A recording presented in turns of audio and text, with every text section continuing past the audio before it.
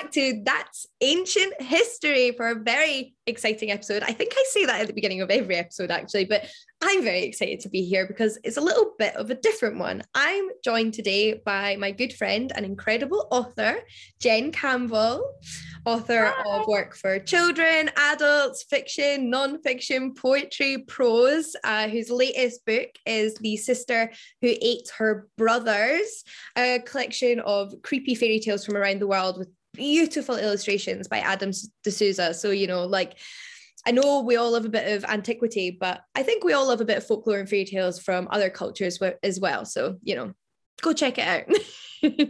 Thanks. I like you being my hype woman. I enjoy that. Thanks. It's so easy to be your hype woman. Oh God, we're going to just sit here and flatter each other for the rest of this podcast. Nice. I think we need that in our lives, don't we? It's nice. And it's entirely sincere as well. Like, if I hated it, I'd say so. Oh God. I'm glad. Thank you for your honesty. I appreciate it. And you're wonderful as well. And today we're here to talk about Eugene on your podcast. It's like getting very meta. I like it. I know. So if that wasn't clear enough, we've actually decided to turn things around today, and Jen is going to be host and interviewer, and I am going to be interviewee, because last year, gosh, was it only last year? It was 2020. I actually published my first ever children's book called Greek Myths, which is a non-fiction title all about Greek mythology.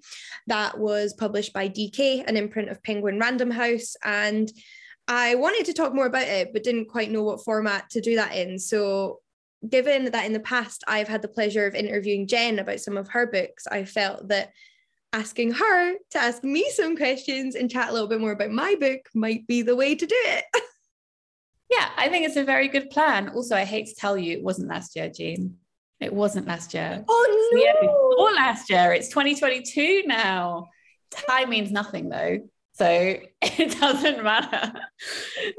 We can discuss time meaning nothing in this podcast as well. But primarily, yes, let's talk about Greek myths, and let's talk about your book, which I would hold up for everyone to see, but that would be pointless because this is a podcast. But the first question, I wanted to ask a really general question, which I'm sure is something that you could spend a long time answering. So take this in any direction you would like to. But how would you describe your relationship with Greek myths and how that's changed over time? Oh, okay. Just, you know, for a little question to get started. So I think in terms of the fact that I wrote this book for children, it's a children's introduction, although like anybody of any age can realistically read it. It's not dumbed down. I started with Greek myth in the same format, if that makes sense. Like, I came across Greek myth as a child on television, in comic books, in children's books, and it was this like fun magical world almost, that connected with this ancient civilization that used to exist, which was super cool in my mind, and I loved it. And I loved it so much I thought, hey, I'm going to go study these ancient people at university. And then I learned that the myths were in a lot of ways much darker than I had come to expect from things like Disney's Hercules. And I think it's fair to say that although we've been retelling and compiling Greek myths for decades and centuries, in like the Western world and in Britain, there has been different trends in the way that we have not retold them necessarily, because my book isn't a retelling, but in the way we have shared them. And actually there's been a lot more liberties taken in the past. So if you like read Victorian collections of Greek myths, they're very Christianized and they're very moralized, and you watch Disney's Hercules and Zeus is this awesome like big king god who loves his son and is in a happy, committed, non-adulterous relationship with his wife, and everything is glossed over a little bit. And you think of Christian religion being a religion where God is beneficent, right? Like he's a good guy. That's not the way it is in Greek mythology. Gods do terrible things, and there's no expectation that they would be held to the morals and ethics of mortals. And I was shocked by a lot of that when I went to university, and I now have a much more adult relationship with myth. But I don't necessarily think that has to be an adult relationship with myth. Like in my book, I don't try to pretend that the Greek gods never did anything bad. Yeah, and I think that I know that we discussed this a lot when you were writing it as well. Like, how do you include things that may be difficult to write about for kids when you have a limited amount of space, yes. Which I would like to get onto in a bit as well, because I think that we could talk about that for quite a long time. But I know this because I've talked to you about this, but for the other people who don't know this, how did this book then come to be?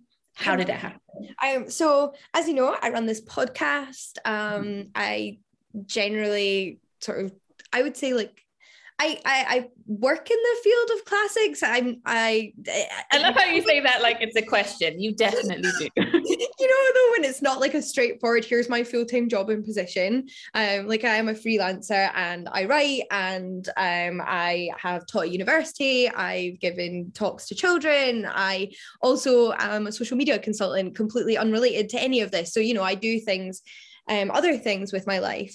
But obviously my passion is with ancient history and classics, and I've been trying to get my PhD for many years now. And I say that not because I've been failing to get it. I've just been doing lots of different things. One of them has been my PhD, and that should be something I'm done with in 2022. Like we're almost there.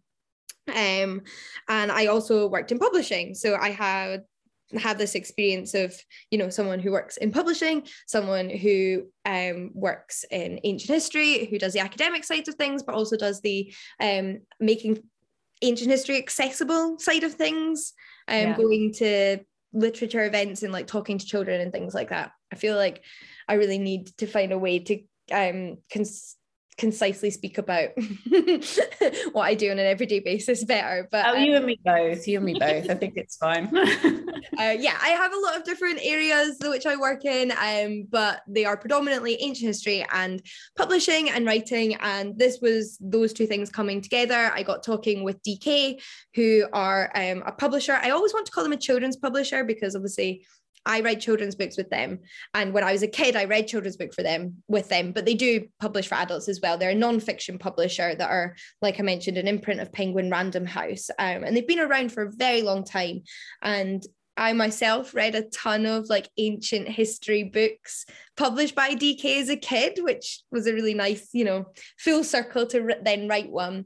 And I basically sent them some examples of my writing, some stories that ended up in the book in edited ways. So for example, the first story I ever wrote for this book is actually the myth of Dionysus, which is somewhere in the middle.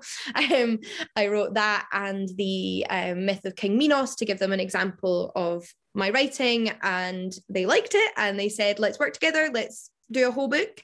And it's actually now part of a series. So it's an ongoing series that DK are publishing, looking at mythologies from all around the world, all of which are illustrated by the incredible Katie Ponder. And I am actually the writer of book 3, which comes out this year, all about Egyptian myth. Yeah. I'm not the author of Norse myth though. Norse myth is by another writer, but it's also fantastic.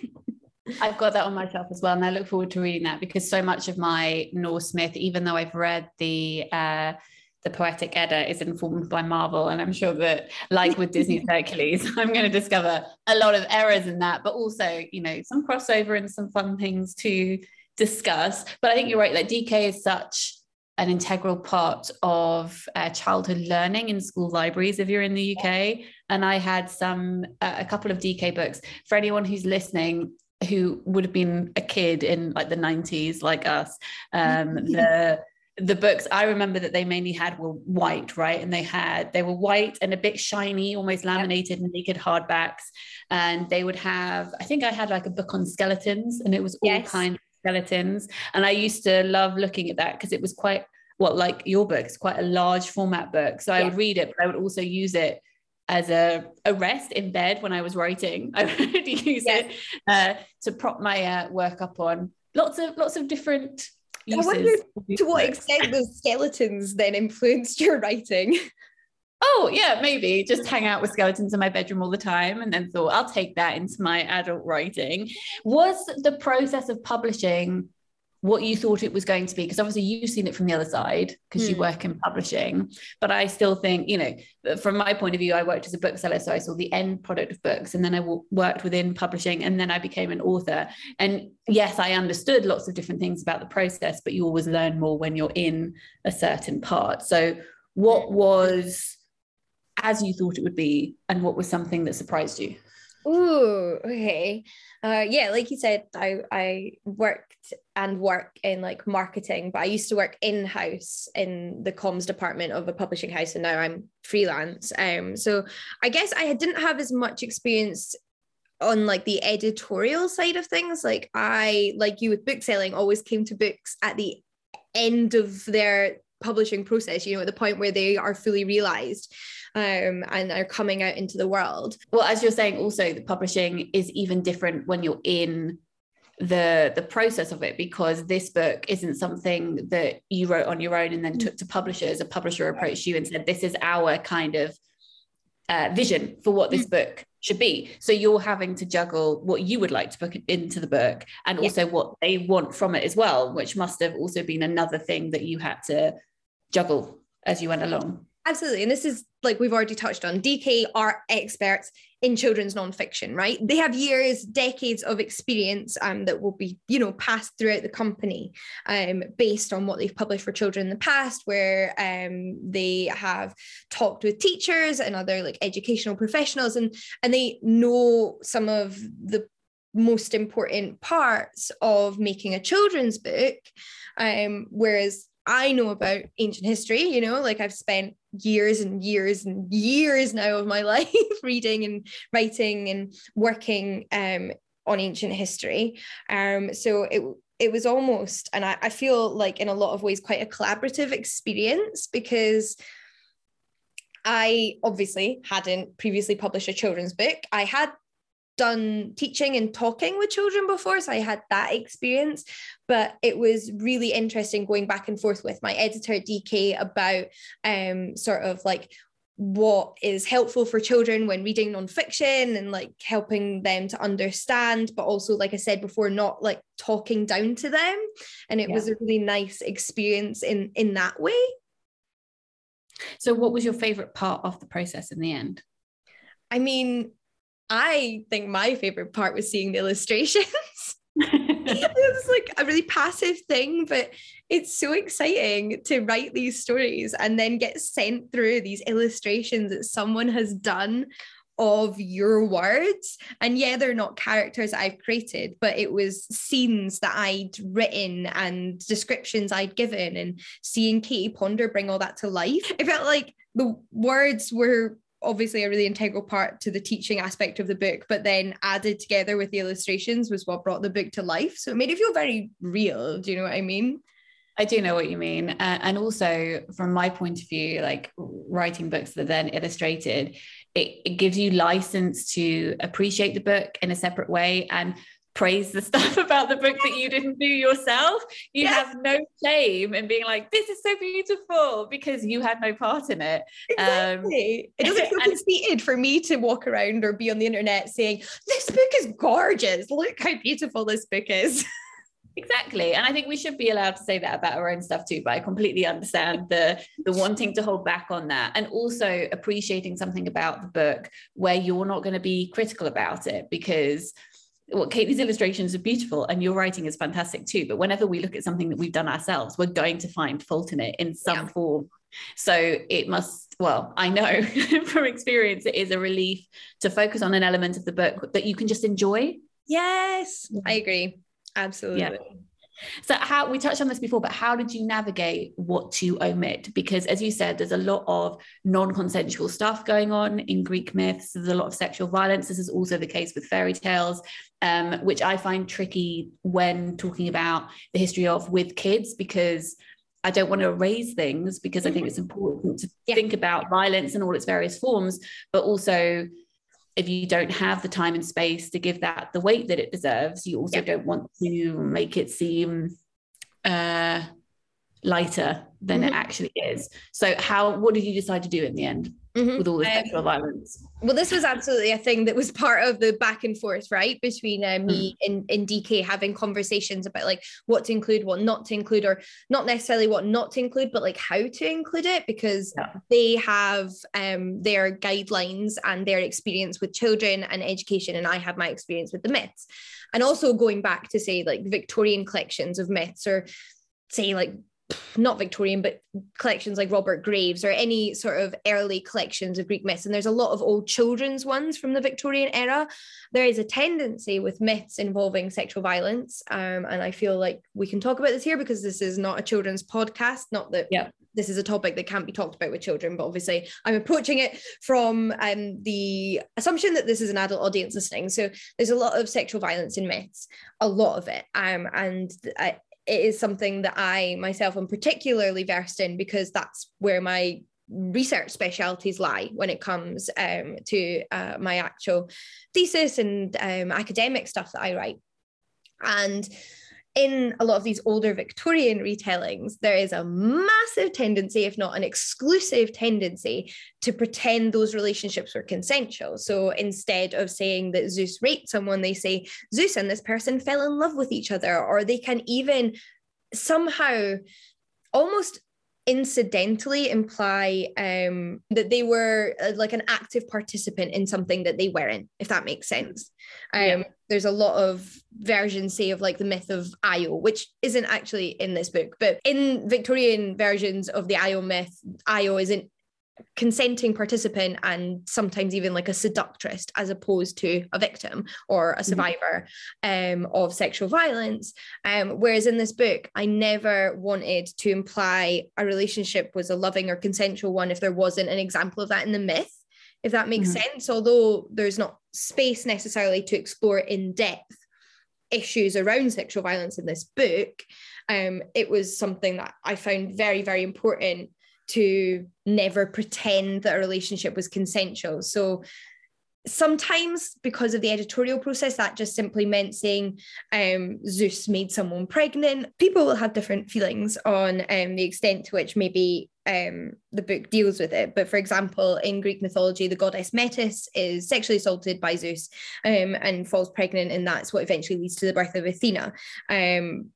But rather than say Metis and Zeus fell in love and had a child, I was very clear in the book that Metis did not feel the same way that Zeus felt about her. She tried to escape from him, but she fell pregnant nevertheless. So like within the remits of what I was allowed to write as a children's author for the publishers, I was clear that the myth did not paint them as a happy couple, because at the end of the day, it's a nonfiction book and I also just don't want to lie.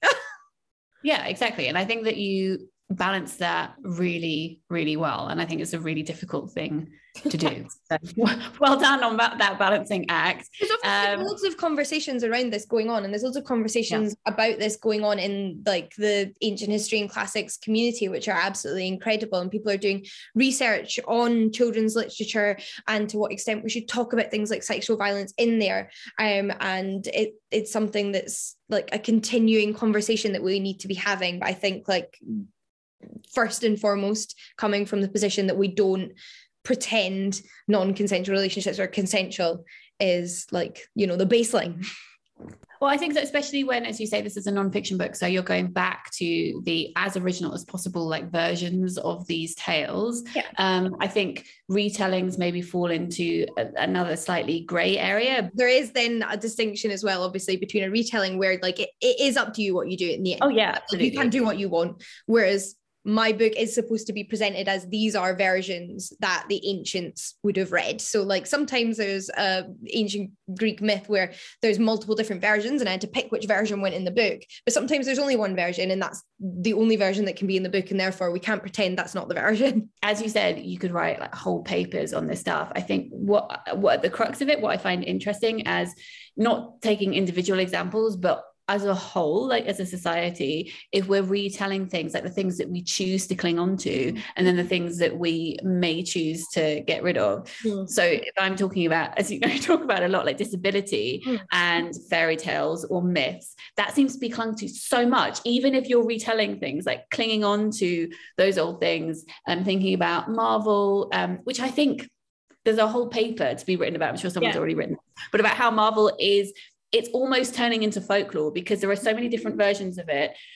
There isn't really a concrete author anymore so much. I think that's fascinating. Like in the future, maybe this is our fairy tale, there's all these superhero characters. Like that would be fascinating to me because there are so many alternate universes, so many different ways of existing, and it feels like it belongs to everyone almost because of that, because it's a collective writing experience. But so many people, when retelling Marvel, will be like, oh, well, this baddie has disability because it was in the original text and I don't want to change it.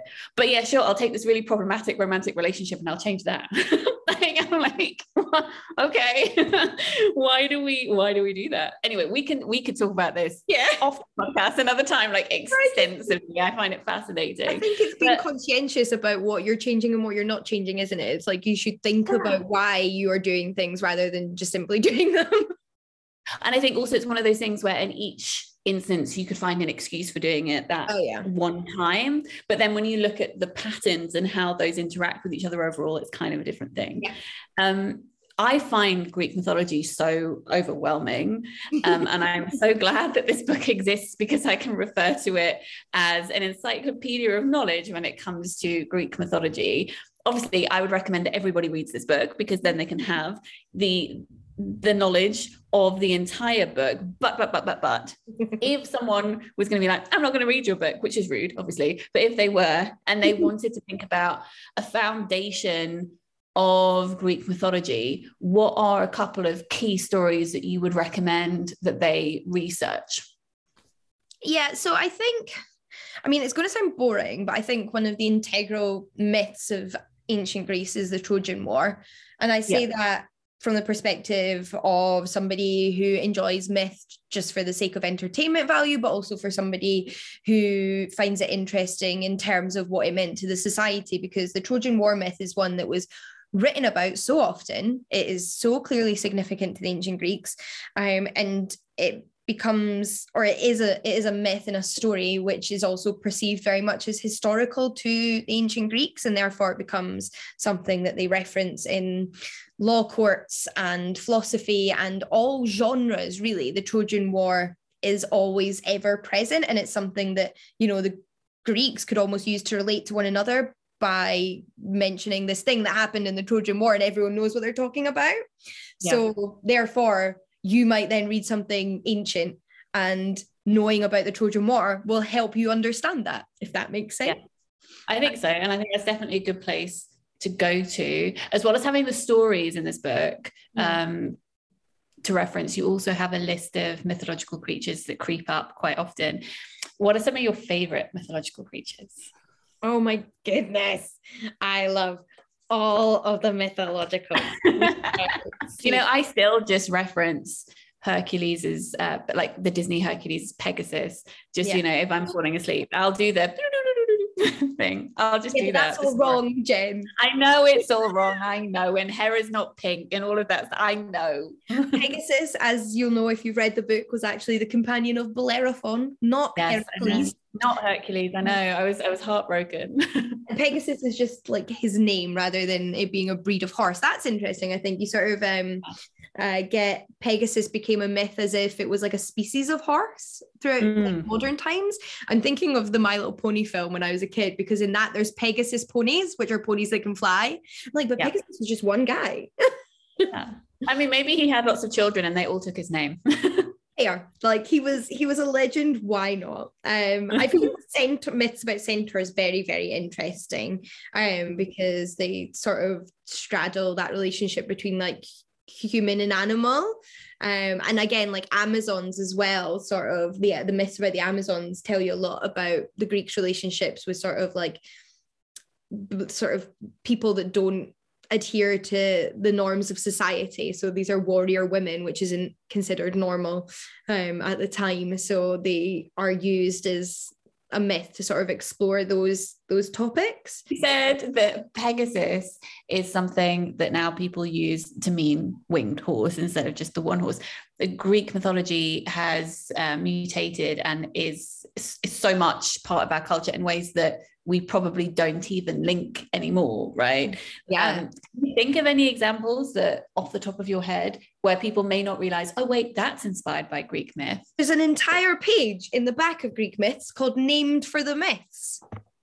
Yeah, to refer back to the source material, it has a dedicated section in the back just for some fun facts for all the family, where I share with you some interesting things from the everyday world that actually take their name from antiquity and ancient Greek myth. So like some of the animals in the animal kingdom are named after characters from Greek mythology, and like aptly as well. So there's a Sisyphus beetle, which is named after Sisyphus because in Greek myth, Sisyphus has to roll this giant boulder up to the top of the hill each day, and then it rolls back down. It's this never-ending task in the underworld that he's been punished with. And Sisyphus beetles go around rolling big balls of dung. Yeah, dung beetles. I love it. Or the fact that, in fact, or some that aren't in the book, I'm pretty sure there's a Medusa jellyfish because, you know, yeah, there is. They're all wiggly like Medusa's hair. You can't see, but Jean and I are just waving our hands around like tentacles. There is a Medusa jellyfish, yes. The footage of this. Same with the planets. I mean, the planets are all named after Roman gods, but they're the same gods, just with different names, except for Uranus, or Uranos, which is in both Greek and Roman myth, has the same name. Doesn't change. So Uranus is in the book. Yeah, there are tons of things in our like everyday world that have been named after Greek and Roman mythology, which obviously has a lot of overlap.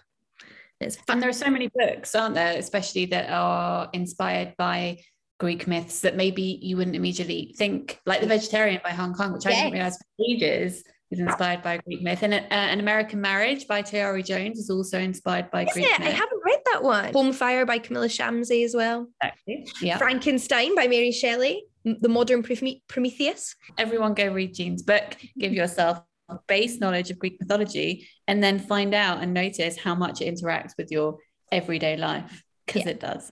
Yeah. Well, you know, you've been on my podcast before, but it's my turn now to ask you a question. Oh yeah, I forgot you do this at the end. Okay, yes, I'm ready. We'll not destroy tradition. At the end of every episode, I ask my guests to recommend me a book. And although I am technically the interviewee today, I am still going to turn this on Jen and request a book recommendation. It can be absolutely anything you like. Okay, well maybe because we are recording this at the beginning of January, I should just recommend my favorite book of 2021. Does that sound like a please? Good? Okay, so I would recommend Mrs. March by Virginia Fito, which is a book that has grown on me. I loved it when I first read it, but then I've also just thought about it so much in the 6 months since I've read it. It's about a woman called Mrs. March, and it's set in the 1950s in New York. Her husband is an author, and she doesn't read the books that he writes anymore because he doesn't really pay attention to her. So she's like, why should I pay attention to the women that you write about? She thinks about his books like his mistresses, so she doesn't really pay attention to them. Then one day she goes to a bakery, and in the bakery, the person behind the till says, hello, Mrs. March, how do you feel about your husband basing the main character of his new book on you? And she is appalled and embarrassed because she hasn't read it, but she knows that the main character is supposed to be horrible. So then she has this real internal crisis, and she runs home and she's like, right, I must investigate what my husband is doing. Why would he do this to me? I don't know him at all.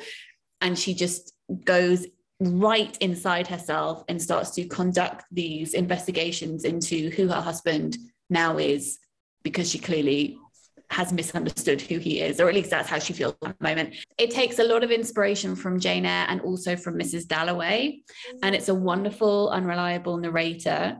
She does rewrite herself. She is trying to uphold this image of how other people see her in like a Desperate Housewives, Stepford Wives kind of way. So it's like she is rewriting herself as a fictional character as her husband writes about these other women. So there's a lot of stuff to think about within the book. It's really creepy, also really funny in places.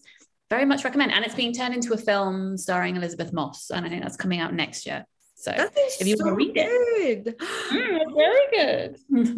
Well, I believe anyone listening has probably gone away with a lot of reading material now, but I would also like to suggest checking out Jen's YouTube channel, which is literally Jen V Campbell, because in particular you do a fabulous series on the history of fairy tales, and anyone that's sat through this entire podcast clearly enjoys mythology and folklore and history, and that's exactly what those videos are. And I do believe occasionally you've referenced myth in them when they've had overlap with fairy tale. Definitely, because a lot of fairy tales, as you say, are inspired by Greek myth. Like Snow White in particular is inspired by the myth of Peony, but also Adam and Eve and Christianity. Like there's just fairy tales are a big snowball of mythology and religion and superstition and weirdness. So yeah, I do.